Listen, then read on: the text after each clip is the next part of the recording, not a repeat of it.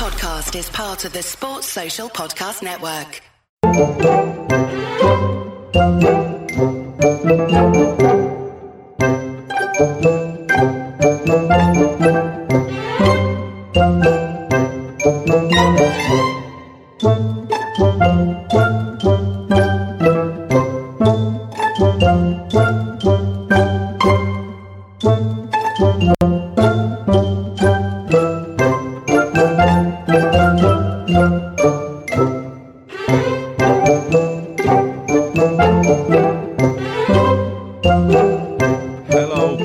Welcome to Winners and Losers.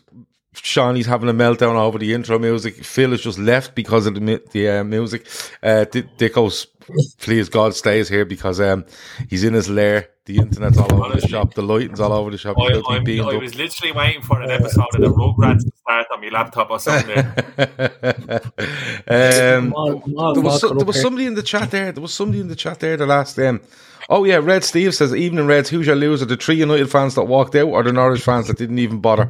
Funny you say that, Red Steve, because Shawnee, in the last minute change of heart, has changed his losers of the week. He will come to that in a little bit. But you are welcome to Winners and Losers from the LFC Day Trippers. It is Monday night. You know how it works. The lads all bring a winner of the weekend and a loser of the weekend, and we talk about them and we try to get out of your way. We're in about an hour. If you're watching, hit the like button.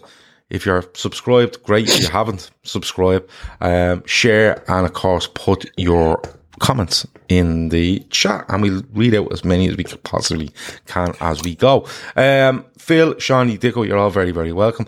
I'm going to start with Dicko while the internet looks like it's working, and we just all cross our fingers. Dicko, you choose winner or loser. You go for it, Dicko. Which one would you like to go with first?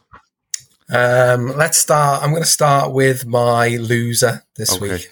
Yeah, I am, and it's the relegation battle, and it's Leeds. Really, I mean, they've gone from kind of being on the beach, sort of some of the players maybe getting the flip flops out, to being absolutely Burnley 9 points, Everton getting a win. All of a sudden, they drew.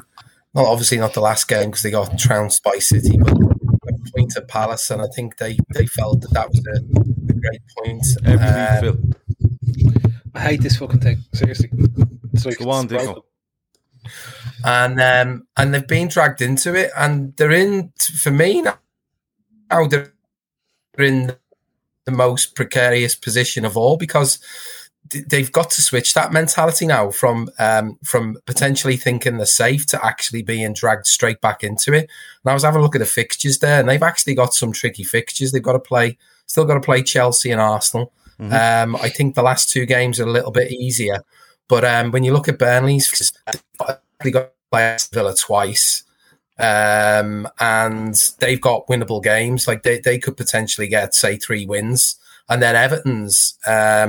They've obviously picked up 3 points against Chelsea there. They seem to have some kind of formula where they've gone a bit more negative, but it's working for them. Time wasting, not really worried about possession or keeping the ball. They're just now and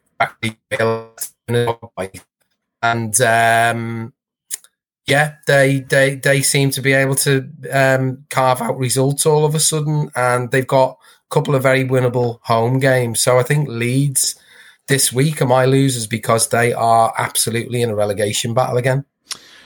Kev O'Sullivan says the big injuries, losing Dallas and Cooper, is huge. Cooper was out for a good while, centre back, and he was back now. He's gone again. Dallas looks, I think his season's over.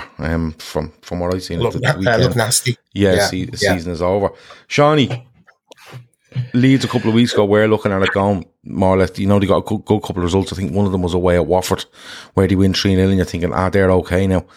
And now they just become, and then when you look at their running and who they have, like Dicko said, the form they're in, the players they're losing, you'd nearly make them favourites to go down now, Shawnee. Yeah, I agree wholeheartedly. I think Burnley seem to have a little bit of a bounce from your man, the assistant coach, and Mike Jackson and Ben May, and everything had just seemed to be just getting those little ones that they need, and everything fought for the first time on the weekend. Really, that I'd noticed, and I didn't see that in them, and they look like they're going again, but Leeds look in big trouble. And Gav, I don't know whether you remember, but when we did the preview shows at the start of the season, we done teams to go down, and I backed Leeds to go down this season because I genuinely reckon that they needed to sign 7 or 8 players in the window last year to maintain the level that they did, because one of the things that flashed up at the end of last season was how much they nearly out-sprinted the second team with the most sprints by double. And I was thinking, that is not sustainable. It's not sustainable with that squad that they had and that type of football. They were going to break down. And literally this whole season, they've just been riddled with injuries. They've hardly had Phillips. They've hardly had Bamford. And they've struggled. And it did look like they were home and house there for a bit. But they're in big, big trouble now. And much like I just see Burnley and everything getting more points between now and the end of May. And I think that will end up with them going down. And I think they'll kick themselves because, like Dicko said, it looked like they were smelling themselves a little bit after a couple of big results. So, yeah, I can see them going down. And to be honest, that would fucking wreck my head because it literally looked like a stage where we were picking between Burnley and Everton to go down. And it was going to be one of them. So I would have been like, Everton go down, it's all kinds of crack. If Burnley go down, we don't have to fucking play Burnley next year. But it looks like we're going to lose Leeds, which, to be honest, doesn't really do anything for me, positive or negative, because I think if they go down again, they will struggle to get back up, because I thought Bielsa was the little bit of magic that they needed to get back up into the Premier League. And I think our man Marsh is a bit of a waffler, to be honest with you. I think he'll be found out quick, fast down the Championship. In the Championship. They've got a terrible goal difference as well. They've an awful goal difference because they've been hammered a good few times. Like, I think, and that's the thing. Like, you can see the 9 or 10 to us. They're like one of them teams where you go, they actually played all right. No, they didn't. They got fucking battered 4-0. Like, they put it up to them. They didn't. That's shit. They can't score goals and they can see the fuck ton. And they've injuries now boiling up. I reckon they're goosed. Thor says Burnley and Leeds both on 34. People think Leeds are the bigger danger, but would you really trust Everton? Phil, we spoke a while ago about the top 4, and do you trust Spurs? Do you trust Arsenal? Do you trust United at the time? Who do you trust the most to try to get out of this? Because Everton are 2 points. I think they're 2 points behind both Leeds and Burnley. They have a game in hand. I think that game in hand might be Leicester. I could be wrong, but it's definitely. I think it's Watford. I think it's Watford. Gav, Watford might be their game in hand. The midweek one, but Phil, you look at Leeds running. You look at Everton. Like the lad said, they've just changed the way they're playing. They're just fighting now and just not bothered with having the ball, just trying to get points.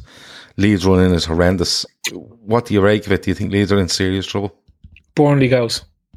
You think Burnley go? I think they've had to run for them.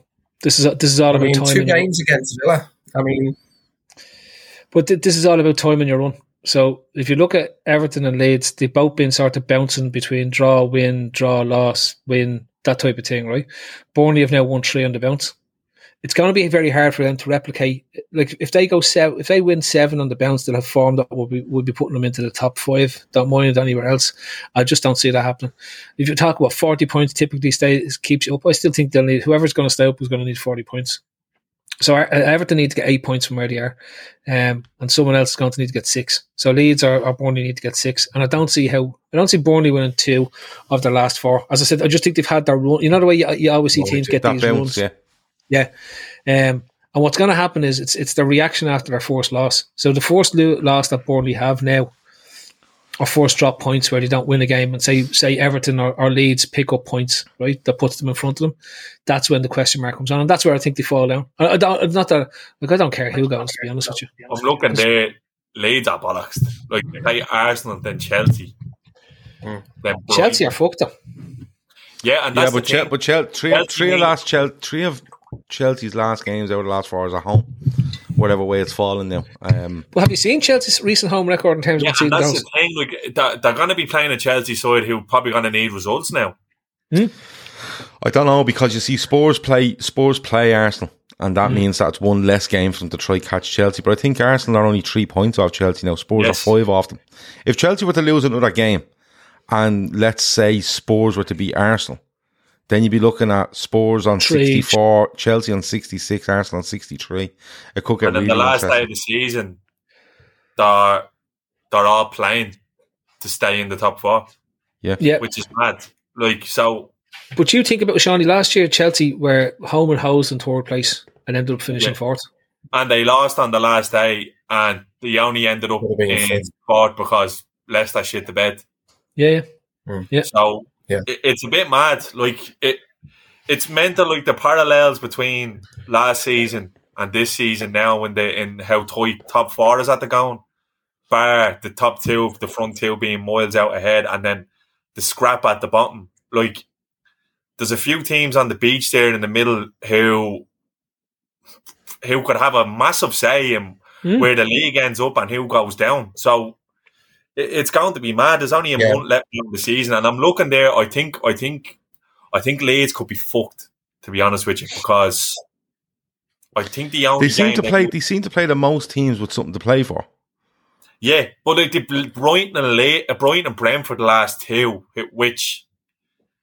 but they need to basically win them 2. Yeah, they would. I don't think they'll have any opportunity to slip up in those games. I mean, the last games of the season, which I think it's likely to go down to Arsenal, Everton, Brentford, Leeds, Burnley, Newcastle. I mean, if I'm in Burnley's shoes and I need to win to stay up, I'd be fairly confident. You know what I mean? Yeah, I think it's a mad one. But Phil, you're sticking with Burnley before we move on. Yeah. I just think it's about the laws of averages when it comes down to it. I'd love to see Everton go out of the trade, and I'd just love to see Everton go because I think we all would. Terrible club and terrible bunch of fans, so it'd be good to see the back of them. Burnley was playing football. Loads of cop-eye behaviour from them from the weekend, though. It was great to see. Oh, great shout, Gav. Absolutely great shout, because they found it in a cop-eye now, haven't they? Yeah, like literally, when Liverpool fans let off fireworks outside Barcelona's hotel a couple of years back, they were like, call the busies, right? And then when Liverpool started welcoming buses to Anfield, they were like, why don't you just go to the pub like a normal fan? And then they're giving out that the atmosphere at Anfield is manufactured. And in one weekend, they've let off fireworks outside the hotel. They've welcomed the bus with some flares, and they've put thousands of plastic flags inside Goodison Park before the game against Chelsea. So, well, the plastic flags is suits them down to the ground. Cop-eye behaviour. Every team that's really shit has plastic flags. Think of Chelsea, City, Everton now go on the list. Spurs have them as well. Newcastle did it the weekend. Newcastle did it as well. So if you adopt the plastic flag moniker, you deserve what you get. You should. Our whole club should be born to the ground. That's how I feel about it. Okay, Shawnee, winner or loser, pick. You can do whatever you like. I'll go with winner because it's like a lovely little segue away from everything. My winner is the most underrated manager of our generation, and it's Carlo Ancelotti. Wins league title in Spain again. He's the first manager to win all 5 major leagues in history. So he's done Spain, Italy, France, England, and Germany. He does Germany, doesn't he? He manages Bayern Munich. Yeah. So and he walked away from that shy. And he just walked away from everything saying, he 2 years lockdown and everything going, right, I'm fucking out here at the first opportunity. And he just walks into Madrid and they're playing Wednesday in the Champions League semi-final and they win it. They're on for a treble because he won the cup as well in Spain. So I think he's a brilliant manager. I think he's overlooked when the conversation comes around of Mourinho and Pep and all them. I think it's not like he's a steady Eddie. And then just the picture of him going around with the boys and the cigar. I think he's very understated. I think he's a top man, and I think he deserves his flowers, Carlo Ancelotti. I think he's a top manager, and it was no surprise to see on that list that we had of who was going to replace Rodgers that right behind Klopp, Carlo Ancelotti was on the list as well. So we go for him. It'll boil a little bit of piss on Wade's side as well because he completely left them in the lurch. Yeah, Antio says, yes, Sean, he loved that proper vintage manager, and he has almost 100% record against Pep. He's a brilliant manager, and even how difficult he made it for us to beat that Napoli side. Yeah. He was a real pain in the arse. I think he's an excellent manager, and I don't know how he ended up at Everton, to be honest with you. But he's doing some job, and to be honest with you, he'll go up even further in me estimations again if he does a job on them on Wednesday night. So fair play to Carlo Ancelotti. Yeah, he did. He left Everton, and then when he left, Everton fans told you he was overhyped anyway, as somebody just said in the chat. Chris said the Blues said he was shite and overhyped, but he's a very likeable man, Carlo Ancelotti, and I think I always liked him. Even when we beat his AC Milan side in 2005, but the way he was treated at Chelsea was appalling. I think that's one of the best Chelsea. Yeah, I think it's one of the best Chelsea sides you've seen. I would rank it above their 04-05 side or 05-06 side. I thought it was an outstanding football team. I had a lot of respect for him when he went and done the Napoli job, because it's Carlo Ancelotti. You could probably wait 6 months and go anywhere. But he's a very, very likeable fella, and he is, like the two lads feel like Carlo Ancelotti. I think Shawnee's right. I think he goes down as probably one of the best managers of all time. Carlo Ancelotti is the best manager for once you have all the dominoes in place. That's the way I've always seen Ancelotti. Did a brilliant job at AC Milan, incredible job at Juventus. There was an incredible job no matter where he goes once the pieces are in place. I think the only question that I had over him was the Everton job. And to be fair, it was probably him saying, well, I'm going to try to do something that I've never done before, which is go to a mid-table average club and try to do something with them. Probably promised an awful lot as well, in fairness. Well, they've spent more money than everyone bar City and United. Mm-hmm. Let's be honest about this. Everything have put nearly 600, 700 million into the team since 2016. So he spent an awful lot of money, but I can understand, and I actually respect him for it. It's something that I'd love to see Guardiola do. It's my biggest criticism of Guardiola is that he hasn't gone and tried to build something. Whereas our boss has done it twice now. Almost he failed at Mainz, which would have been, but it failed in a way that he got them promoted. Just didn't manage to take them on to the next level with them. So, for me, I'm with Ancelotti, incredible manager. If Klopp was to go tomorrow, put it this way: if Klopp was to go tomorrow, and you're trying to figure out who can we get in that will continue this success on, right? Continue this team on. Ancelotti would be definitely there as one of the names, because you just know that with a good squad there and with the right players in place, he has a way of managing a team that isn't all about here's my system and you have to fit my system. You have to do what you have to do. He seems to just go in a bit like what's your man, the Pat Riley. He wasn't born into a system. He basically just looked at the players and found out the best way to maximise the potential that's out of the players. So if you get him as a manager and put him in an incredibly talented squad, he'll build a system and a method and a tactical approach to a game that maximises everything he has in that squad. And that's why he's done so well at Real Madrid. And going to what Phil said there, Florentino Perez said during the week about him that whenever he's in a pickle about management, he literally, the first thing he always does is call Ancelotti to say, look, can you come back here and sort it out? Because he delivered the biggest pressure trophy in the history of football, I reckon. The Decima, that Champions League at Madrid, that he couldn't get over the line for so long. He breaks the back and he comes in and he wins it. And it's not like he's a break glass manager, but that's exactly what Phil said. Perez said Madrid knew they weren't going to spend mad money.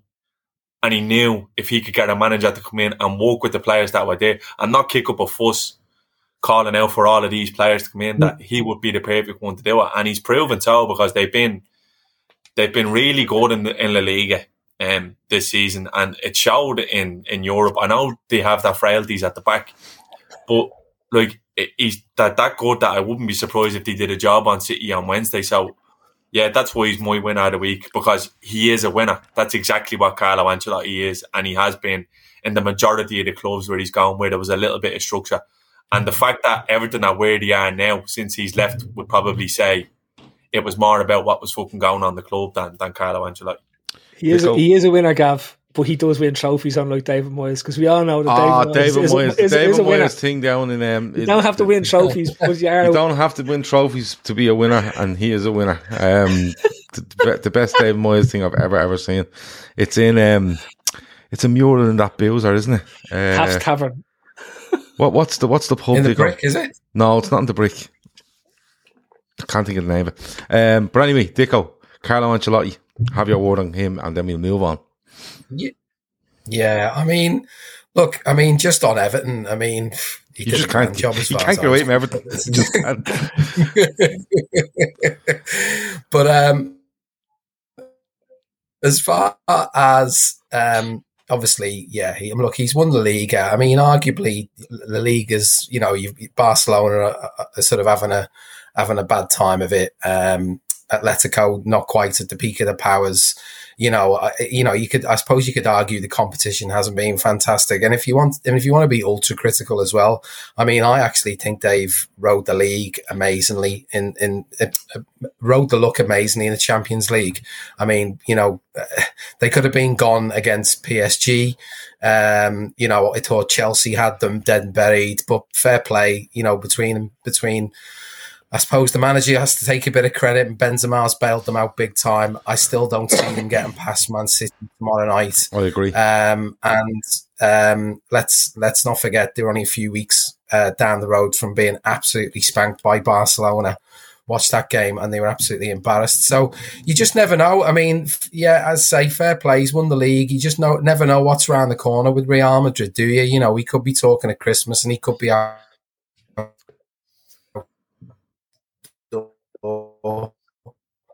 A different story, but I mean, I've admired him, but it could be no doubt if he lost his job at Real Madrid, he'd still be plenty of clubs who are clambering to get him in and do a job for them. He's certainly a long way from being finished, that's for sure. Definitely, I think he's had a brilliant career, and it's not over yet. We'll see on Wednesday night. It's you know what? It's one of those where I'm going to watch on Wednesday night and go, whatever happens.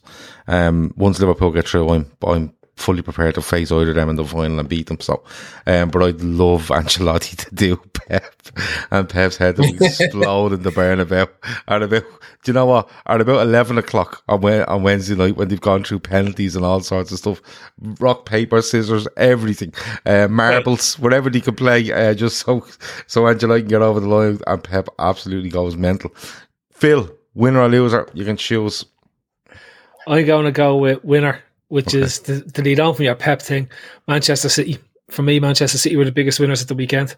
We're running out of games for them to drop points in at this stage. It's a bastard of a win that they put up as well, because they get loads of goals and narrow the goal difference on us. And you look at the last 4 games we have to go between the two of us, and you start thinking to yourself, where are they going to drop points?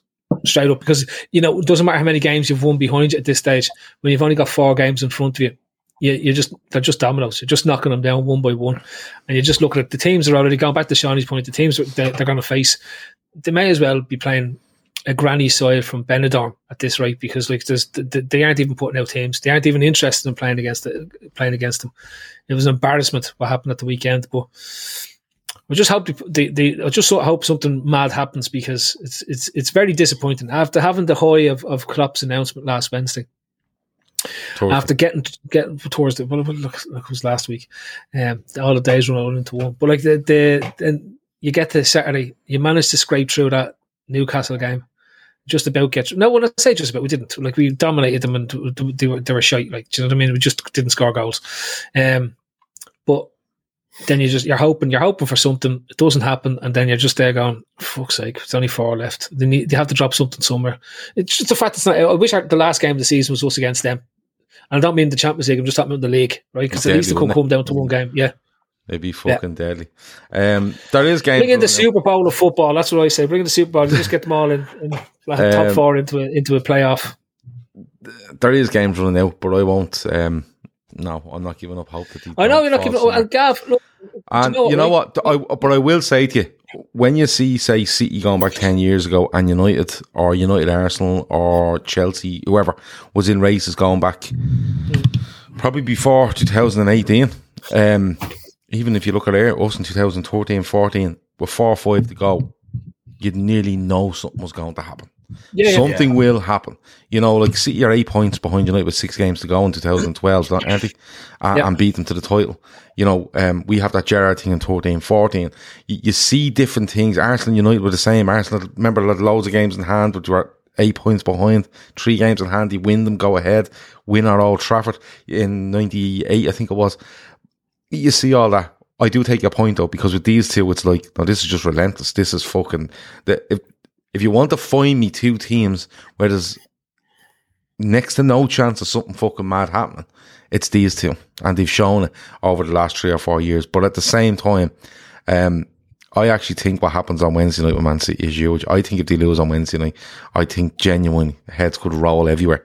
And Liverpool going into a final and letting City know they're in a final, I think anything could happen. But Shawnee, City are big winners of the weekend. They closed that goal difference. I think it's only 1 goal in it now or something like that between us, Shawnee. But you just have to keep going to the end, Shawnee, don't you? That's just all you can do. Look, that's the way it's been really since we clawed back this.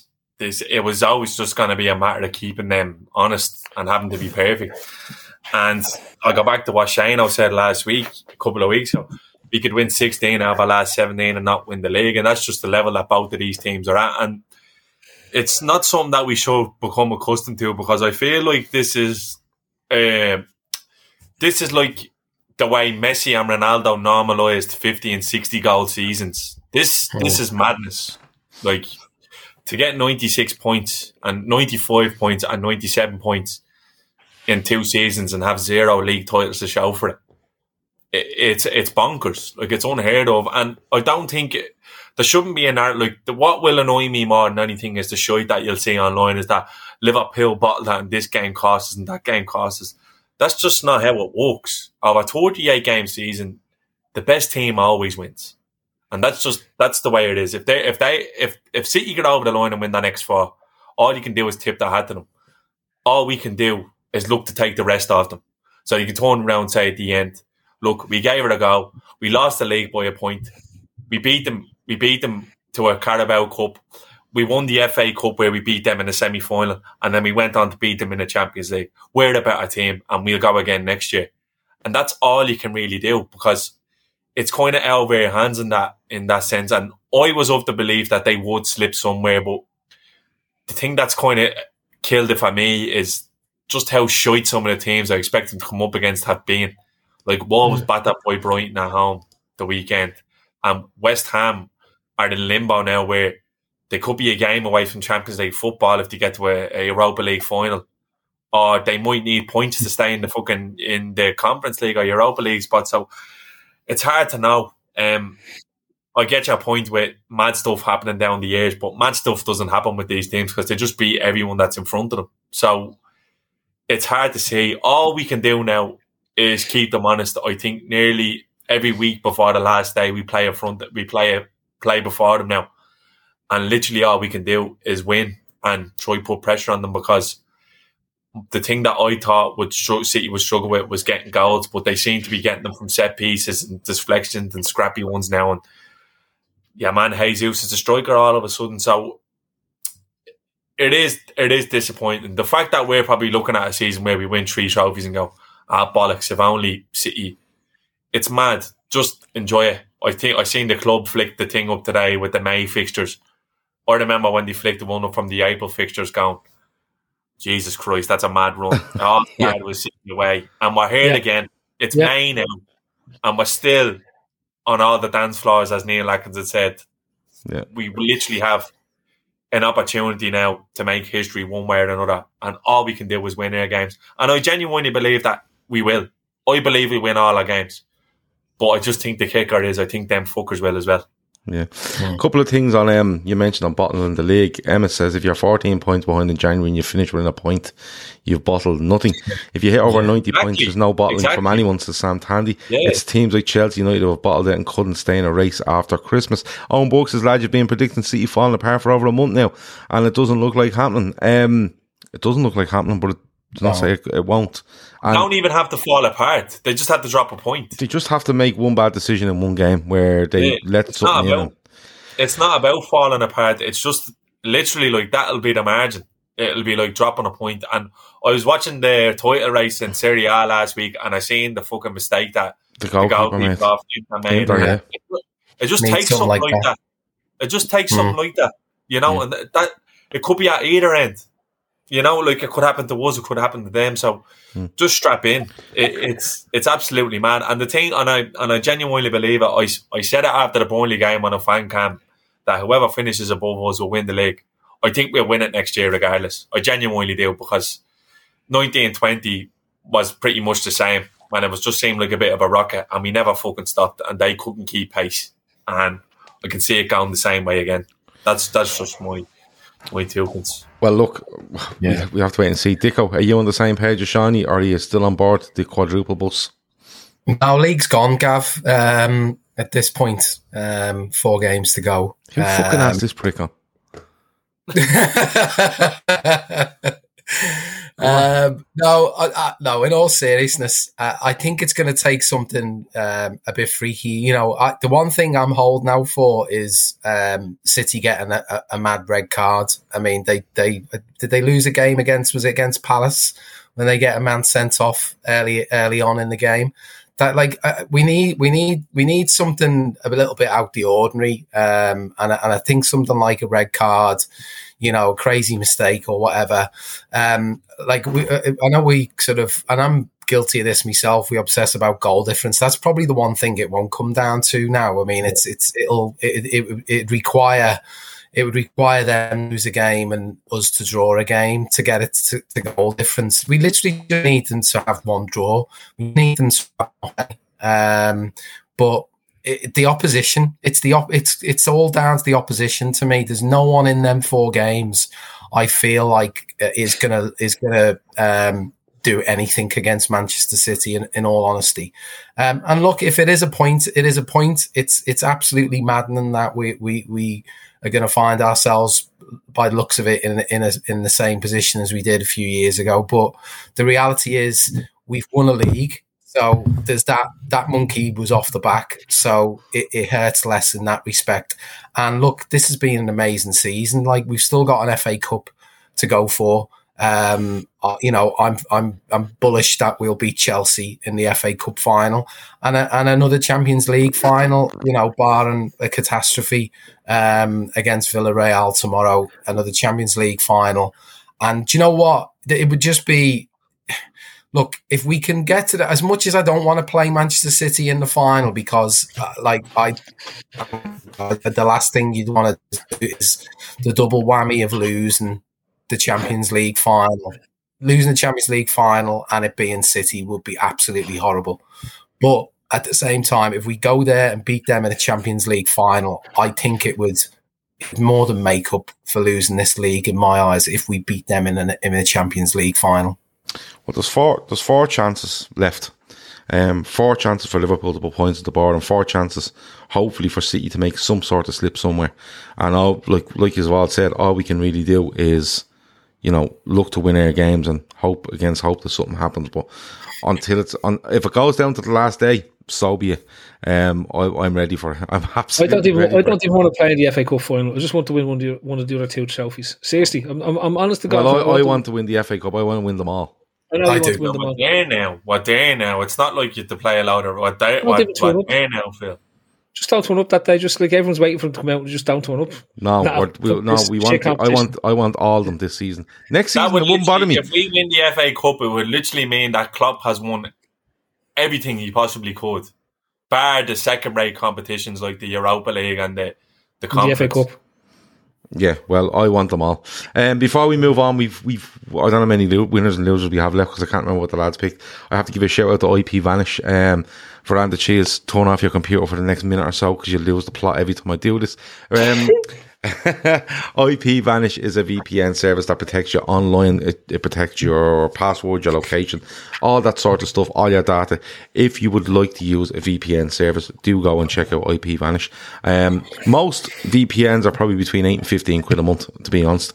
This one at the moment is $2.20 if you use the special link from us, okay? It can be used on your phone, your tablet, your desktop, anywhere, any device while you're on the move, at home, whatever way you want to do it. So check out IPVanish. It's www.ipvanish.com/daytrippers, and you will get that offer. It's around, you're saving about 70% on the yearly subscription. Who do we start with? We started with me. Yeah, because your internet was shit. And all the money we get from IPVanish, we might get Dicko with one of those little internet extenders, and we'll be able to hear them all the time every week. Dicko, you started with, I think, did you start with a loser or a winner? I can't remember. What have you got for us? Yeah, so I'm going to go to my winner, which is Jurgen Klopp. I mean, I know we're talking about, potentially losing out on the league and whatnot, but like over the last week, I mean, just aside from the whole contract, which I think, if you want a school in PR and whatnot, just look at that whole timeline of, Jurgen Klopp's contract. We're saving up for a new mic for Phil as well, by the way. I'm just going to hold it here. Go full Elvis now, because it's one of these funny shape jokes as well. You had a real mic set up there last week that you were going banging on. I haven't picked up the mixer from the studio. So once I pick up the mixer from the studio, I'll have that. Sorry, Dicko.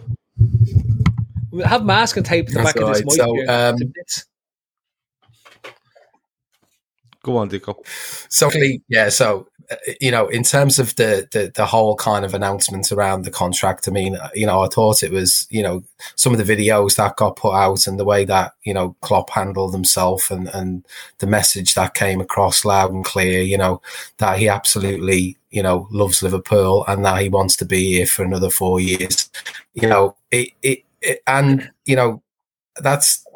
the off the pitch stuff. The on the pitch stuff, I mean, these games at the moment, in terms of the rotation, in terms of the team selections, I mean, a lot of people obviously raised a lot of eyebrows at the team, especially when you see the likes Milner on the team sheet, Gomez coming in for Trent, a few question marks. Obviously, a lot less question marks these days than there was when he used to do that, say, 2 or 3 years ago. But he's been an absolute master over the course of these last few weeks, where, let's face it, we're basically going to play every single game in a season that we could have actually played.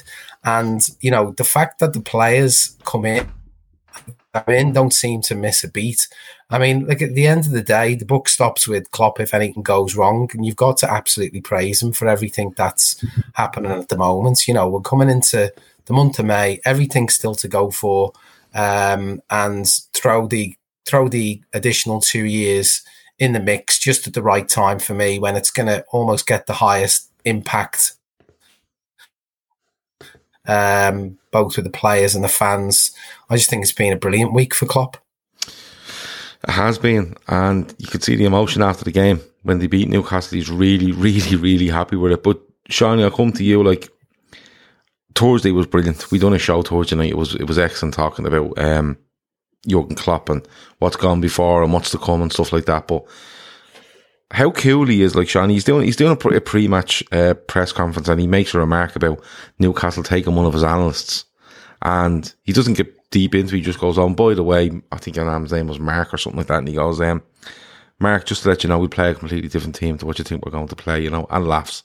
And this is a guy that's like we've said, has like every game is a cup final. Every game feels like a Champions League final. And he's just sitting in press conferences, sending out messages to former workmates saying, don't be worrying, we'll play something different. And then he puts that team out, and they're brilliant at the weekend. Like Phil said, we just didn't get enough goals. It is a brilliant weekend from Shawnee, from the contract right down to winning that game, because that was one that you picked out as a tough one in the running, and he just mastered it because we battered Newcastle. The scoreline doesn't say it, but we battered it. Klopp is the master at taking the pressure off his team and his players. That's what he does really well. You can even see when he sends young players out onto the pitch, he turned around to Tyler Martin before the Porto game saying, if anything goes wrong, it's my fault. And he always takes responsibility, and therefore takes the pressure off. And then he makes sure to heap the praise on James Milner after the game he has on Saturday. So Klopp has got the buy-in here off every single player in that squad. He's literally had them all in. And maybe people are saying Chamberlain is a bit of a bad egg and throwing a strap, and he hasn't been seen since, or he had a little wobbler against Nottingham Forest, but he's done that brilliantly. He's managed this team, and that was one of the probably criticisms you could have had at Klopp, is that his squad rotation hasn't been the best, but he's literally been doing this since early December, and it's paying dividends now. Like, it looks like the tank is full. We've pretty much a full squad regarding injuries. Like, it looks like Bobby is going to travel with the team. He's said he doesn't know whether he's going to take part, but you wouldn't know. So, yeah, look, Jurgen Klopp, the fact he's staying. The big thing for me was I was afraid that we were going to have the strong arm Klopp into signing another contract, where it would have been sort of an arm wrestle thing, begging him to stay. But it seemed to be quite the contrary. He seemed to be delighted to sign on. There was talk that he didn't seem to want any extra financial incentive. The main thing for him was that his family was happy and his missus was happy. And it just seems like he wants this to continue, because I don't know whether it's a fact of smell and blood. I think Klopp sees a chance now to create a real dynasty with this team, because we don't know what's going to happen with Pep. He's likely to self-destruct at any minute or hang on and sign on. But I think Klopp will fancy himself, because the thing for me is the quality of the two teams out in front. Klopp's maybe looking at it going, how long is it going to take Chelsea to build a 90-point team with what's going on there? I don't know, because that's what it's going to take now. He's looking at United going, how long is it going to take them to build a 90-point team? I don't know. Okay, so are we going head-to-head with City for another couple of years? Do you know what? Sign me up. I love this group of players we have here. There's a new youthful touch to the squad that we've seen now, where it's not even Klopp 2.0 was what we were all waiting for, but it just seems to have come and gone. It looks like he's into building sort of a tour team at this stage now, because 2.0 is this team that we're looking at now, when he's already planning on adding to this in the future. It's crazy what we have. The fact he's the longest saving manager now in the Premier League with Deutsch gone. We're so blessed to have him at the helm. He's the great equaliser. He's the great hope. He's the greatest manager in the world at this given time, and I'm just so fucking glad he's ours, because when you look at the shit shows that's going on with other clubs, Chelsea for example, who knows what's going to happen with City. I think we're in a position now to really go on and challenge on all fronts in the next couple of years, and long may it continue, because I was genuinely dreading 2024, because the ghost of Steven Gerrard was hanging around and everything. and others, and there was a big thing about succession plan and this and that. Well, that can has been firmly kicked down the road now, and it looks like Klopp is gearing up to go again. Yeah, I mean, the other thing about it as well, like you talk about Manchester City and Pep and whatnot. I mean, Klopp's proved that this team is more than capable of going toe to toe with Man City. For the next few seasons, and this Man City who've got unlimited funds at their disposal. Pep must be thinking, why aren't we winning this league by 10, 15 points every season? Because if it wasn't for Klopp and Liverpool keeping them at it, I'm honest, I mean, this thing would just be absolute snooze fest. The Premier League, it'd be over by February every season. It really would. So, fair play to him, for keeping at this and making it, an absolute kind of rivalry, hopefully for the next few years, because I actually don't mind if Pep sticks around in some respects. The rumour is that you'll extend till 2025. Phil, good weekend for Klopp last Thursday, Wednesday, whatever day you wanted it to be. And then the weekend and the run up to the game, and his comments after the game, and his comments leading into this game. He's just on a different level for me, Phil. He really is in everything he does. Yeah, I just wish the sport wasn't fucking so sports washed at this stage. Honest to God, I know he's developed a team that can go toe to toe with City, but if there wasn't so much bad money running through that club, you'd get to see it real. estimation of what that would be. And you wouldn't have had to build a 90-plus team. That's the other side of it. You'd be building a team that gets you maybe 89 to 92 points to win the league. Having to build teams that are capable of getting 100 points. That's what we're talking about here. To win the league in England at the moment, you have to build a team that's capable of getting 100 points. That's ridiculous. And typically that typically happens with one team in a league. Think of PSG, think of Bayern Munich, think of Juventus normally in Italy as it's been for the last 20 years. And in Spain, you'd have Barcelona and Real Madrid who are capable of putting up 90 plus totals, and then nobody else can. And we've created this. There's no team outside of Manchester City and ourselves have ever done this. Even when Arsenal United were going head to head, they were winning leagues on 82 and 84 points. You know what I mean? Like they were winning leagues on Chelsea. Okay, so you have Mourinho's year. What's it? 98 points he puts up in terms his best year that was there. But nobody's within an arse's roar of Chelsea when they were doing that type of stuff. So it comes back to what we've done to be thereabouts at City. It should be, as I said to you, it should be relished. And I hate to bring up the Moyes thing again, but like if we don't win the league this year, to do what we've done, to be this close to them at this point of the season is ridiculous given how far behind we were. Right, we've no right to have caught them and brought it down to what we're talking about, which is another head-to-head shootout that's going to end up with a 95, 94 points probably. Like, what's the likelihood? We're on 82 at the moment, is it? 80. Yeah. Is it? Mm-hmm. Yeah, because there's 12 points left. We're on 82. 82. We can get to 94. 94 right? Is what we're... Worst outcome of this is that we end up at 90 points. Right, that's what I reckon is our worst possible outcome, that we end up at 90 points with the last 4 games.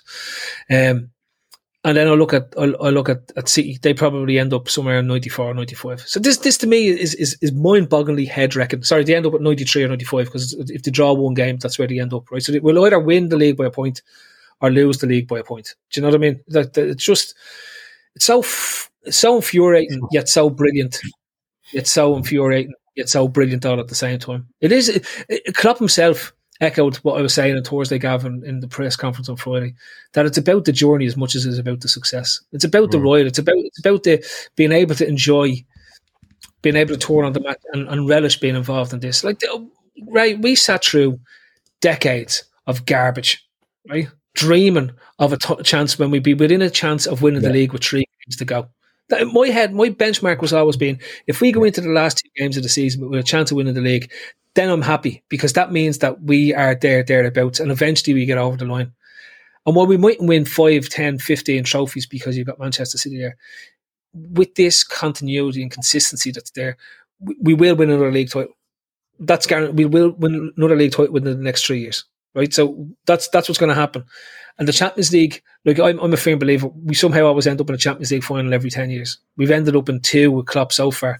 If we get into this one, we're into the 2020s. There's our Champions League final for the 2020s. Now, and I still expect us to be thereabouts again throughout the decade. But look at it, we've done one in the 90s, we've done one in the teens, we've done 2 in the teens, and we're heading into one in the 20s. And that was there was 1 decade since the 1970s that we haven't been in a Champions League final, or a European Cup final, which was the 1990s.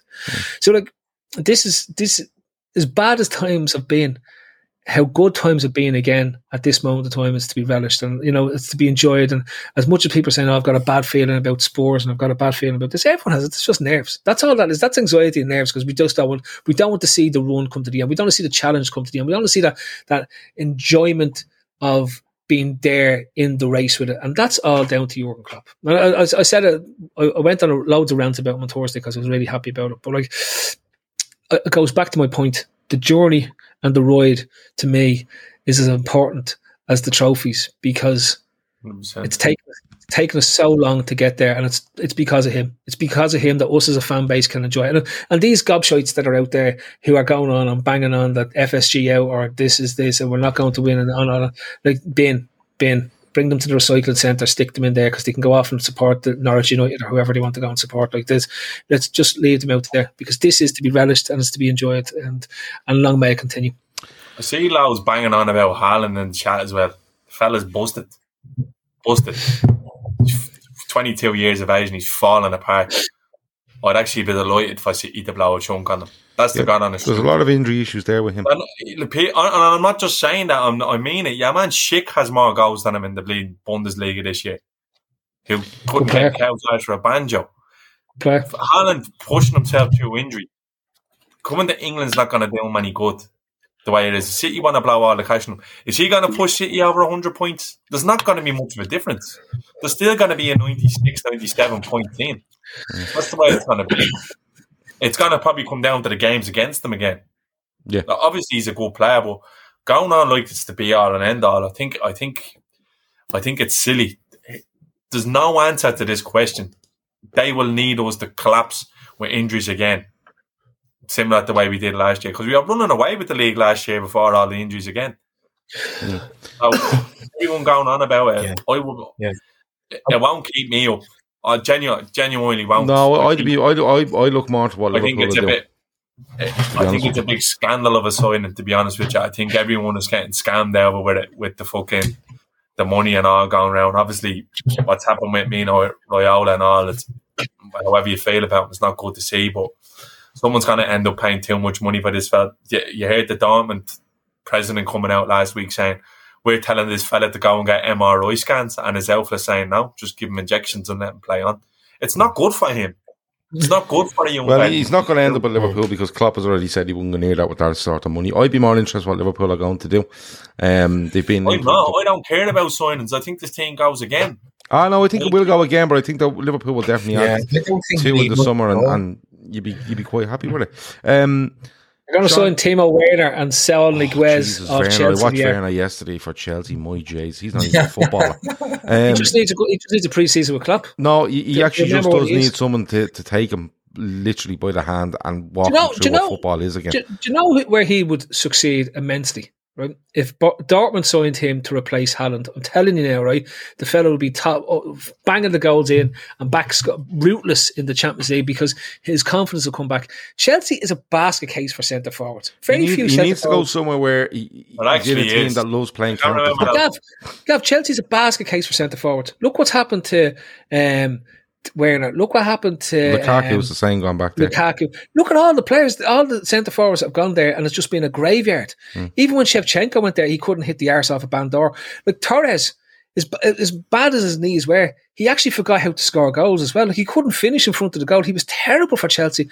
It's just like Chelsea cannot sign these strikers and then they forget how to score goals. The best thing that ever happened to Chelsea was the fact that they were so bad that they put Havertz into what was the Gerrard role under Rafa, where he just plays off whatever front man is there and can just drift into the box and score loads of goals because he's a lethal finisher. But they never have a conventional striker because all the conventional strikers fall to absolute bits when they sign for Chelsea. Morata, Lukaku. Yep. Yeah, there's loads of them. Shawnee, what have you got left? Loser of the week? Have you got loser of the week left, Shawnee? Yeah. I think we have 2 losers left. Go on. I changed my loser about 10 minutes before the show because originally I'll touch on the first one. The original one was Norwich because I genuinely think the narrative around them, they get away with fucking murder. Yep. I think it's a joke. I said this. Go up, come down, go up, come down. The sooner the parachute payments are gone, the better for them because it's just a fucking joke the way people just accept them coming up and going down. When you look at teams who come up, at least Fulham will come up now this year and they'll spend a lot of money. It might be a shy, but they'll have a fucking go at staying in the Premier League. Norwich don't even bother their arse. Yeah. And I'll transition from Norwich because there was fellas going around with green and gold flares at Old Trafford earlier. And some bloke was holding up a sign saying walk out on 73 minutes and it was 2 minutes into added time and he was still standing there holding the sign. And it was literally like a load of them just went to go for burgers and for a piss. And people expecting the Glazers to be watching this, I'd be surprised if they even knew there was a game on tonight. They're doing more damage than good to them, to their own thing, aren't they? It's actually laughable that the stadium was full at full time for the players doing their lap corner. And it was. Nobody left. And it's all this green and gold till United it's sold. I done a thing earlier where I just typed in on Google, right, and left the auto search on Glazers out 2-0, and I went 2008, 2009, 2010, 2011, 2012. I think 13 they skipped it because they win the league. Yeah. Every year now since Fergie left, are an absolute shower of shite. Gav, and you know Dar, a lad that we speak to on Xbox. I was watching the game there, and I was chatting to him while I was watching it, and he was going, "Fucking Glazers." I was like, "Right, what more do you want them to do, right? because they spend a boatload of cash, but they take money out of the club. Yeah, but it's not to the detriment of their ability to spend. They spend way over the odds every year. They bought Sancho for 70, 80 odd million. Varane, look at some of the shite they had on the pitch. Wan-Bissaka on the bench. Harry Maguire is not even the cousin of a footballer, and he's still the most expensive centre-half round of the year. And these fellas are going around going, well, I just want the Glazers out because I literally don't know what else I have to moan about. And Gary never said that on his podcast. Grow up, you fucking gang of saps. The stadium has fallen down. The training ground's a load of bollocks. You're just finding things to fucking whinge about. They'll be all happy and nappies again when August is coming around and they're making 7 or 8 of these big fucking signings, and Eric Ten Hag comes in and they beat Norwich 5-0 on the opening day of the season, and then again, well, you'd have to be in the championship doing that, Sean. But I know your sentiments. They beat fucking Norwich's replacement. Well, Norwich are back up. The FA just said that the Premier League said to Norwich, do you know what? We won't even bother. We'll just keep you up, and they're just going to be rooted to the bottom of the table for eternity, and they're going to play United the opening weekend of every season, so they can beat you 5-0, and they can all be saying, we're going to win the league in 2020. They've surpassed what Liverpool were in the 90s now at this stage, because it's literally perpetual motion, this circle of life that they have going on, where it's negativity, it's positivity, it's negativity again, it's Glazers out, it's new signings, it's positivity. I know the Glazers are now an insurance policy for them. That's what they are. It's literally fucking Groundhog Day. Bill Murray is the next manager, and he's just going to stand there on the sideline. Every time Sky go to him, he's just going to go, well, it's Groundhog Day, and Ronaldo's going to be 50 there, still scoring 20 goals a season, and there'll be 40-year-old men doing the celebration in the stadium and in the pubs and in the streets, and United, Glazers out. Have you ever seen such a load of bollocks, green and gold? You haven't got a clue. And they're all standing there in their United jerseys. I take offence to that. Stephen Mack says, I take offence to that 40-year-old shout, right? We're out celebrating the street, Sean. There's not much you can do. Yeah, so do I now, actually. Now that I think of it, so fucking annoying. Talking in broken Portuguese. Saying fucking, like, honestly, I was at the dart. Lads, I swear to me life, I was at the dart last week, and you know how I knew my live score wasn't working, right? My live score wasn't working because I had no internet access. But you know how I knew Ronaldo scored? Somebody stole up into one of those. There was a lot of 30 and 40-year-olds in the stands in the Tree Arena going, see. I goes, either they're all having spasmo attacks, or United are 1-0 up, or Ronaldo has scored or something. Can I say, right? If I was the Glazers now, right? I look at everything to make a book. You have to make a book out of this, right? If I was the Glazers, I'd be onto Adidas and say, lads, next season there's only one thing. I want a green and yellow away strip. I don't want any other choice. I want the green and yellow away strip, right? So that at least we can go and you can give us the money. So when they want to protest, they can put their away kit on. And then Sean, he's frozen there, by the way, and he looks amazing. He's frozen, isn't it? But honestly, right, green and yellow kit by Adidas, and the Glazers pocket all the money for the green and yellow. And actually, I do a deal with Adidas that the money goes directly to the Glazers from the green and yellow kit, right? That's what I'd be saying. If I was now, whatever his name is, the Glazer who looks like old Daddy Glazer, I'd be straight on to Adidas saying, here's the deal. All I want is a green and gold kit away strip with the money coming direct to us, and we won't take any more money out. We won't take any dividends next year. We'll just do a profit share on the kit. Happy days. Job is done, Gav. Job is done. And they can buy. Who do you reckon they'll buy next year? Who do you reckon? Who's their big one? Listen, I'm going to buy Declan Rice for a 120 million. And then it's going to be. So I'm interjecting here. It's going to be a procession of. Who do we have to buy to unlock Declan Rice? Like he's a fucking downloadable content character in a Call of Duty game or something for the next 2 or 3 years, because That's exactly what they do. And as long as Darren Fletcher is there calling the shots, looking like he's important on the bench, I will happily sit there and break me bollocks laughing at them. Gav, I'm going on mute for the rest of the pod. Okay. Well, before you do, Stephen Mack says, happy in their nappies. Gonna add that to my book of Shawnee. Anthony O'Chill says they had a protest last week and they came late. Neville saw them come in and thought they were late because of traffic. I nearly fell off my chair. So there you go. That's how in touch Gary Neville is. I keep saying it. If Manchester United fans are listening to Gary Neville about how that club should be run after he asked the Glazers to spend up to $3 billion on improving everything around the team and the facilities, only to walk away after it. And don't forget Rio Ferdinand's list of things to do. Rio Ferdinand, make players better, develop players, win trophies, win trophies. No, it was have the right outlook, sign players, give you the chance, play football, and wear the same colour jerseys or something like that. He said, green and yellow. But it was absolutely. But listen, come here. There's no mystery in what the Glazers done at Manchester United. None whatsoever. There's no mystery that they take money out. They take a dividends every year, right? Because they're the main shareholder and they take their dividends out. Okay? There's no mystery around that. But right now, the Glazers are an insurance policy for Manchester United fans. And what I mean by that is, when it's all good, they're great and they're back. I've already seen lovely fancy designs of Erik ten Hag standing there, with like this fucking deadly skyline behind them, and there's a possible 11 next season, and out of that possible 11, 7 of them aren't even at the club, but that's how it works now, and they'll all be there come the start of next season, and it'll all be great. And then when they win at the opening day of the season, like Shawnee says, it'd be like, we're back.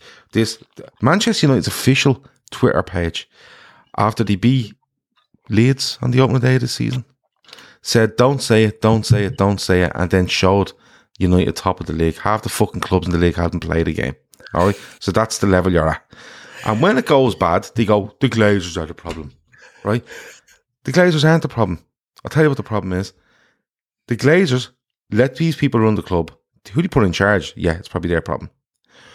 But when you have outside interference like that, having such a hold on a support base, who then take that hold and walk into grounds and make an absolute abomination of fucking a protest, that's where the issue is. And nobody's pulling in the right direction, and you listen to all the wrong fucking people. And listen, there was a fella on TalkSport the other week saying he was a United representative for some supporters club, and Simon Jordan took him a fucking sunder. And he didn't even try hard. I think Simon Jordan just asked him, what score was United last night? And your man didn't know what the fuck was going on. They are an absolute shit show. And Glazers need to just come out and say, do you know what? Gary Neville, gonna make you the manager. Paul Scholes, you're director of football. Rio Ferdinand, you're head coach. There you go. You're director of fucking Egypt. Yeah. Put them all in. Yous all know the answers, lads. Yous are in the media every week backing your mate Ole. Have a go there. Yeah. That's what that'll be the. If Ten Hag doesn't work, they are fucked. Thor reckons that Declan Rice and Harry Kane are nailed on for United, but remember, they will not collapse like Liverpool. I was actually thinking the other day, I think Liverpool might have a sniff for Harry Kane. So there you go. Dicko. Manchester United. Let's go with Ricky Lambert Mark II, for fuck's sake. Green and gold till United is sold. All the taglines. They're a joke, aren't they? Yeah, it's... Oh, don't freeze on me now, Dicko. It's actually, you kind of forget because Liverpool, you forget. So, yeah. Oh, we're back. Yep. You forget because you kind of fixated on Liverpool's success over the last few seasons. So you kind of forget. I mean, they're going into the 10th season. Well, it'd be 10 seasons, won't it, since they won the league? And that time has gone amazingly quickly. You forget really sort of how long it's been since because it's scarred. The film sort of alluded to it. Like, we all remember how bad it was, not just because we were struggling to try and restore our greatness from a bygone era, but also because they were just absolutely dominant domestically, although thankfully they didn't impose that dominance in Europe and had multiple European cups. But right now they are like the graphic went up before the game tonight. Like, you know, they finished so far adrift, and even the seasons where they finished second, like they've never looked like winning the league. They've never looked like real challengers. They've been in seasons where, you know, the league's been won handily, and they've just kind of fallen into second. Really, like they've got nowhere near a 90-point season in them, nowhere close. And I honestly would really like welcome them getting a nice, easy, you know, 3 or 4 games to start next season, and for all of these kind of narratives about them being back and all of this, you know, a couple of promoted sides, a couple of, you know, sort of mid-table sides, blow them out the water, maybe Ronaldo get a few goals, and them all absolutely lose control of themselves, be top of the league after 4 games, and just watch it all disintegrate again, because there'd be nothing more enjoyable, you know. So look, I don't think this is changing anytime soon. Obviously, they're pinning their hopes on a new manager. Maybe they will. You know, look, they've finished 6th. They've done the happy clappy. You know, the lap of honour, which, you know, we've done time and time again. Is that the last home game of the season? Yeah, that was it. That's just how the fixtures went. They were due to play Chelsea, but that got rearranged. So they've 3 away games to finish. Yeah. They've only got 2 games left. Oh, 2 to finish. Okay, 2 games left, so 2 away games, and you know, that you know, that's a season that completely fizzled out for them. Absolutely no chance of top 4 Europa League football, locked in for next season. And I hope they get to the final again and lose. I mean, that was another glorious part of this whole chapter. You know, getting to that European final, thinking they were back, you know, in the big time. Thinking that they only had to really turn up to beat Villarreal, and then losing it in a penalty shootout where the keeper misses the penalty. I mean, there's so many glorious sort of parts to this downfall for United. And the one thing that puts a smile on my face in every United game, don't think it happened tonight, maybe he wasn't there, but generally when they're having an absolute nightmare on the pitch, the camera goes on to Sir Alex Ferguson, and it puts a little smile on your face, knowing that he's there watching all of this, you know, the shit shows unfolding after we had to go through what we had to go through when they were so dominant. Yeah, it's like they're pinning it on Ten Hag, and like, as much as they give out about the Glazers, they're going to back him in the summer. There's no doubt about that. It's getting players out that might be the issue. But United are the type that will go, oh, we can't get rid of them 5. Fuck it. Just leave them rotting there. A little bit like Phil Jones on about 100 and odd grand a week and just doesn't play. But they are the type of club that will just sit and let those rot until they can get rid of them or run out of contract. And they'll back this fella with, I think, 150 million plus in the summer. And like you said, if it goes well for first 4 games, you're thinking great. But if it doesn't, straight away, you're going to have Neville and Ferdinand and all them piping up yet again. You're going to have the whole Glazer stuff, and the shit trickles down, Dicko.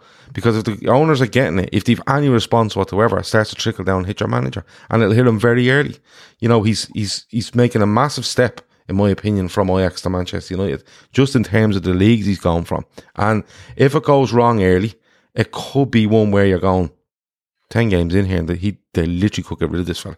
I think they'll give him a chance. I think, you know, they've not given managers, you know, much. They didn't give Ole too much of a chance, although there was obviously a big sort of part of the fan base that turned on him. But I think they're almost would be so desperate now for this to actually work that I think they'll hold back unless it's absolute carnage and they're in the bottom half of the table and they're kind of, you know, sort of almost, you know, sort of flirting with the relegation zone. I think they will be patient. You know, I think they will be patient. I think they'll. I wouldn't be so sure, Dicko. Chances are already the pressure mounting on Ten Hag, because you had the likes of Neville saying that they wanted Poch. There's rumours coming out saying that some of the players wanted Poch. Like, there's already signs that the circus hasn't exactly rolled out of town, because Ten Hag is taking the Austria job with working part-time for United. No, Ralph Rangnick. Sorry, Rangnick. Yeah, sorry. It's like it looked like every time they look like they're getting their house in order, it's like there's a little shit show story on top of it to just make you go, look, they're still United, relax. And when you're seeing Rangnick going, yeah, I'm going to manage Austria, I only have to do 6 hours a month or something working for United. Like, it just doesn't work. It doesn't work. Like, international football is not a part-time job. No, people think it is. It's not. You don't just show up and train a team till he has other things. It's mad. I can't believe that they're allowing it to go on. It's still also scattergun. They're going on about this Paul Mitchell fella, Willie Wonty. They still seem to be making it up as they go along. Phil, who's your loser of the week? BT Sport. Okay. Where do I start? After we beat Villarreal, they were slating Villarreal's approach to Anfield and stuff like that. This is about 3 days after they were fucking hyping up and glorifying everything for showing the tenacity to put men behind the ball and try to get a result out of Liverpool. Mainly because one fella's called Frank Lampard and the other fella's called Unai Emery. Then on Saturday, we're at the Newcastle game and Jake Humphries is commending Newcastle for setting up a great, for the Saudi owners setting up a great club and showing people how to run a football club. I'm like, they're going, is this fucking for real?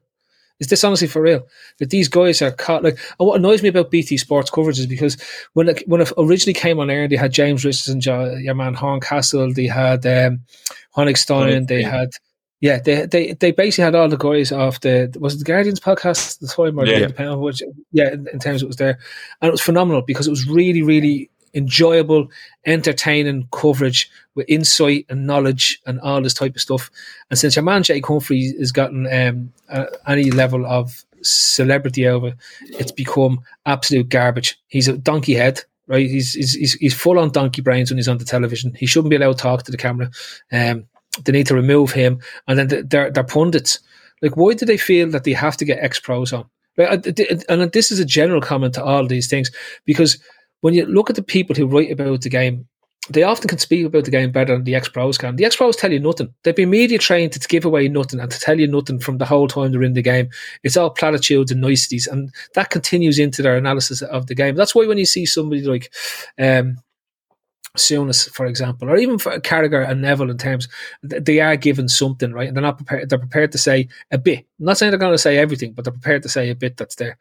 But you look at these, they had your man Crouch on, and they had, I don't know, did Michael Owen on, who basically Michael Owen was doing backflips by the time the end of the Michael Owen says Michael Owen's analysis for every game is the exact same, right? If you could put Michael Owen, you could take Michael Owen from any match and just put him up after every game. They don't even have to have him there. They could just record him and just have him standing in front of a green space that looks like a pitch, and he says the exact same thing over and over again. You can just get his name. You know the way to use the names in FIFA. You can just put them saying the names in and saying the same thing over again. It's awful. It's fucking awful. And it's like it's a travesty that BT Sport have any type of football. I don't know how they're still going. Well, they're trying to. The rumour is they're trying to sell their rights to the Zone in Canada. But if the Zone's coverage of the Katie Taylor fight on Saturday night is anything to go by, I dread to fucking see them covering the Premier League. You know what? I can't get my head around. I don't know what it is. I don't know whether it's on his side, but what's your man? Peter Drury, is it? Incredible. Like, unbelievable. This I get me dodgy streams from a dodgy place on dodgyland.com, and he's always there. I think, is it him I'm thinking about? Who's the fella that Peter Drury? Yeah, this Peter Drury. I mean, he's essentially on the Premier League's kind of global. How come Peter Drury and Jim Beglin should be given every gig for every game? They're unbelievable together. And I can't believe that neither Sky or BT haven't handed these fellas a blank check. Yeah, because they're unbelievable. Honestly, like they're so much better than Tyler and anyone that they put beside Tyler, right? For a start, Drury seems to enjoy football. That's always a start. He loves football. Yeah. He loves it, no matter who's playing. Whereas Martin Tyler is the Mark Lawrenson of commentators now at this stage. He sounds like he hates commentating. He sounds like he truly hates being part of football and involved in football, right? So outside of Drury and Beglin, but Drury and Beglin isn't the BT thing. They do the international coverage for the Premier League. So they must be employed by the Premier League as opposed to BT, for the Premier League coverage. And then they also do coverage. They do coverage for who's got it? Is a CBS? You have the Champions League over here. It's Yeah, it's one of those. It's just the Premier League feed that you get in different countries. Drury is doing the commentary on it. Yeah, it's wonderful, but it's wonderful watching the games and listening to them, because even if your team is doing shy, you can still see the guy is genuinely excited by good things that happen in a match, and he understands it's not just a case of trying to say something smart. I find that Tyler's always trying to say something smart, and I don't mean smart by intelligence, I mean smart as being a smart bollocks, like, do you know what I mean? In terms of snidey little comments that he makes about players and the best players that are in the league, thinking that everyone thinks at home is doing the same thing. Whereas Drury just gets football. I enjoy Beglin as well. I really like Beglin as a co-commentator. He adds colour. He's there to add colour, right? He's not there to exactly. Well, that's what people think. Co-commentator means co-commentator actually means colour commentator. Yeah. So that's someone to add in something on top of the analysis that's been given by the main fella, where they throw in a one-liner. But the amount of little sound bites that Drury has for every game. You could be watching Leeds against Burnley and he throws something in about whoever the goal scorer is, because he's invested in it. He enjoys it. And you can tell that. Beglin is great, because Beglin can be sometimes that kind of dry wit, but he's good at the same time where he kind of calls it as it is. But Neville going, oh, every time his decision is to be made, or fucking not a sexist thing. Yeah, woman on BT, Jesus Christ, tonight go through your head like fucking Panadol. The bleeding wreck your head, and I'm going, this doesn't add to the game. It's not. It doesn't add to the spectacle at all. And that's what it's supposed to. It even goes. And normally, you'd accuse Tyler of being guilty of it against Liverpool. Even for the City game the weekend, he was dreadful. Dreadful. The one thing I would say about this, what I noticed, the Newcastle game, Fletcher, he seemed to get really carried away in the whole atmosphere of, Newcastle. They came out with the fast start and whatnot, and he went full Tyler when Liverpool scored. For the next sort of 20 minutes, he was so deflated. It was like he thought he was maybe there to commentate on something that was an upset. Commentate on something that was going to actually be impactful in the whole title race and that. And I think BT got caught up in it as well, that they were going to be the ones who were going to be, providing the big sort of the big news in the sports world that day, because that's shock Liverpool, and that was kind of going to almost end the title race. And they've got another chance to do it this week, with Spurs. I'm sure they'll be absolutely bigging up the likes of Son, who's in flying form, and Harry Kane. That's not sure. Yeah, they'll be on it. They'll be on it again. They'll be on one again Saturday night. And the other thing I noticed about Fletch the previous week is, for some bizarre reason now, Ian Darke is, he's a boxing commentator, always has been a boxing commentator. Well, for some reason, Fletch flips to the Tyson Fury fight, because he wants to be the big cheese, no doubt, because it was the big event in town that weekend, and Ian Darke's lobbed on a crappy BT game. So I've kind of lost a bit of respect there the last couple of weeks for Fletch, because he seems to he wants to be everywhere, sort of playing to the gallery a lot more than what I had him down for. Yeah, and then it doesn't even extend to that. What's that? It extends further than that, because Sky have your man that's around donkey's years that interviews them after the games. Jeff Shreves. Is it Jeff Shreves? Yeah. So he's on the bench during the games, and you'll see him at Anfield behind Klopp, and then he's in the tunnel doing the stuff, and you have that, and he just asks the questions, and sometimes he gets himself into a bit of trouble if it's kind of said the wrong way. But I don't think he goes out of his way to make trouble. I think sometimes he asks a question. I remember seeing one clip before, I think it's him with Roy Hodgson, and he asks Roy Hodgson a question, and Roy Hodgson literally loses the plot, starts cursing at him and everything. You have to start again. But when you look at BT, again, look, just going back on this thing where, this was going to be the day that BT would show when the title race would end and stuff like that. But Des Kelly is there. Right? Now, this is the same Des Kelly that was on the Anfield pitch, if you remember, after Barcelona were beaten 4-0, and he was grabbing players away from celebrating at the Kop to interview them. right? And loved every fucking minute of it. And he's the same Des Kelly that then has a go, I think, a Klopp away at Brighton, if I remember rightly. And he makes a big furore over that. And he's still at it. And I said it last week. As well, Gav, they are doing it. And I genuinely... a lot of times that Klopp requested the game to be moved and all. Yeah. And they said that 2 or 3 times in coverage. Yeah, and then Des Kelly... I'd love Klopp to just tell Des Kelly to fuck off. I genuinely would. I would love him to just go up and go, listen, Des, would you ever go and fuck off? And then just walk off. Because Phil is right. Like, Sky do stuff for me. It's not punditry anymore. I don't call it punditry anymore. I refuse to. Because it's all about, and someone said it there, they don't want the best commentators. They want people that will say something that people will get annoyed at. You know? Clickbait. Yes, the whole reaction is much more valuable than the input now. It is across all them, and Sky are known for it. But when it comes to BT, they're trying to make themselves look intelligent, but they're doing the exact same thing as Sky. And I'm just sick watching them. I can't watch anything before. Mike alone before the game at the weekend was literally going on as if Liverpool were in the bottom 3 with the team that they put out. Genuinely. And then was doing backflips. It was like something at the fucking Olympics, you know, when they go on the floor and they do all the fucking flips and jumps, games. And he was backflipping all over the shop come the end of it. And I'm kind of going, people are paying £100 a month for this. Are you fucking for real? Do you know what I mean? But I mean, the Des Kelly thing with Klopp, like, I mean, after he interviews him at the end of the game, then Jake Humphrey immediately goes, so that's another 2 years that Des Kelly will be interviewing Jurgen Klopp, as if Des Kelly's any kind of relative sort of importance to Liverpool. Yeah, as if Klopp went to Liverpool and went, listen, my wife wants to stay, but can we just make sure that Des Kelly keeps a job as well, so we'll stay for another 2 years? Like, Klopp hates every one of them. You can just tell. And then, like, that was the biggest thing for me. Klopp hated football in the lockdown. No matter how bad he was. No matter how down he was. And look at the difference in him now. That's why I'm so surprised he stayed on.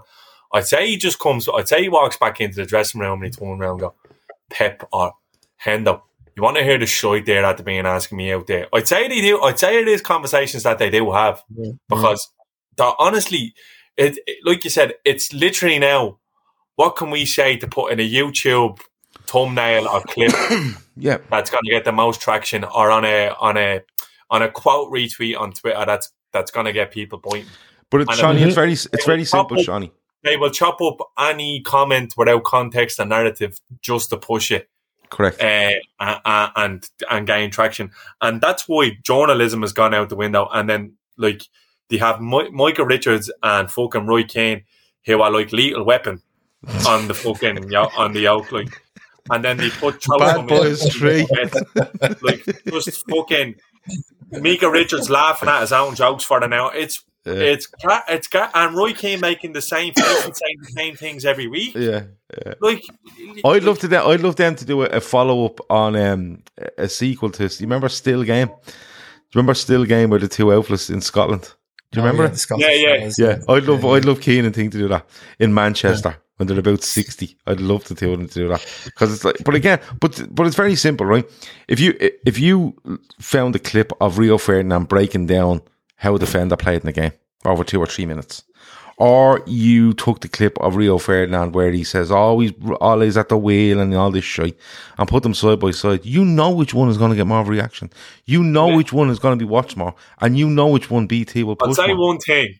At least the boys in BN Sports, at least they don't even try to hire. They literally have Andy Gray and Hardy Hans fucking keys, and they're just making misogynistic jokes, saying whatever they want, on the line, and it's literally like, hey lads, we have more money than God. Nobody's going to cancel us. You can say whatever the fuck you want. And they don't even hide it. No. It's literally, it's like what's the two fellas out of the Muppets, Marley and Bob, the two ghosts who are just like, Yeah. all they are. Yeah. That is lit. And they don't even hide it. And I sort of appreciate that. Like, they come back to Andy Gray after the Merseyside derby, and he was like a fucking bull in a china shop. Really was it. And really is to Richard Keys. just go to break. I don't really feel like that. And you know what's on BN Sports when Wenger and Mourinho I'll press the break button. Since we haven't got program, I'll just press the break button. Break, job done. Do you know what? I don't want to talk. Can we talk about something else? Did you see the little one in the pink dress down at the front? And that's literally what I like. I don't give a shit. You don't even hide it. And I admire that in a way because it doesn't hide it.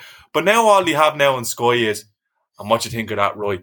Oh, that's not good enough on my day. And then they have Neville coming down acting like the blatant politician and Carragher sitting there laughing at him now. Like, it's a fucking joke. I'm honestly sick of it. I used to love him. I used to love it. But it's shit now.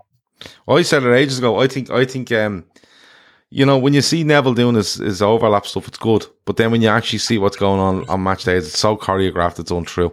And they should literally just go back to doing Monday Night Football where they break down different things. I'll be interested to see if Neville brings Paul Pogba out onto a golf course now, asking him where he's going to go this summer. Yeah. So he's been kept hostage. We have to go an hour and a half. Phil has to feed the child in 4 minutes. Davo, we have to ring him to tell him to get up and go to work, because he works at 11:30 at night as well, apparently. We had a strange sport this week and I completely forgot what it was. It's got out of my head. Try to remember. Shawnee, an awful lot of stuff. Anything else before we go? No, that's it. It's fucking mad. We're at a situation now where there's a Champions League semi-final tomorrow night and I feel like it's normal, and I won't go too much into it, but the first Champions League final, I know myself, there was a feeling of sort of like imposter syndrome I felt when we went to play Madrid in Kiev. I kind of felt that there was an element that was not thinking we deserved to be there, but that is definitely not the fucking case anymore. Well, literally have one foot in the Champions League final and this feels normal. This is unbelievable, and this is why I really don't give a bollocks what happens in the league. It's an absolute bonus going forward. If we can make it number 7, Jesus Christ, we just enjoy the ride. And then the ballot comes out and we're all going to be in Paris. And I swear to God, I'm going to lose I got an email job yesterday to say I'm going to lose my new job before I even get a chance to get my feet in the door. I got an email last night or the other day to say that I'll know by the 6th of May if I was successful in the tickets. So you have probably got the same email. Dicko, anything else before we go? No, just to say, tomorrow after we've clinched the place in the Champions League final, if you're one of those people who booked your flights and your hotels on the day that the final was switched to Paris, you're in very good company.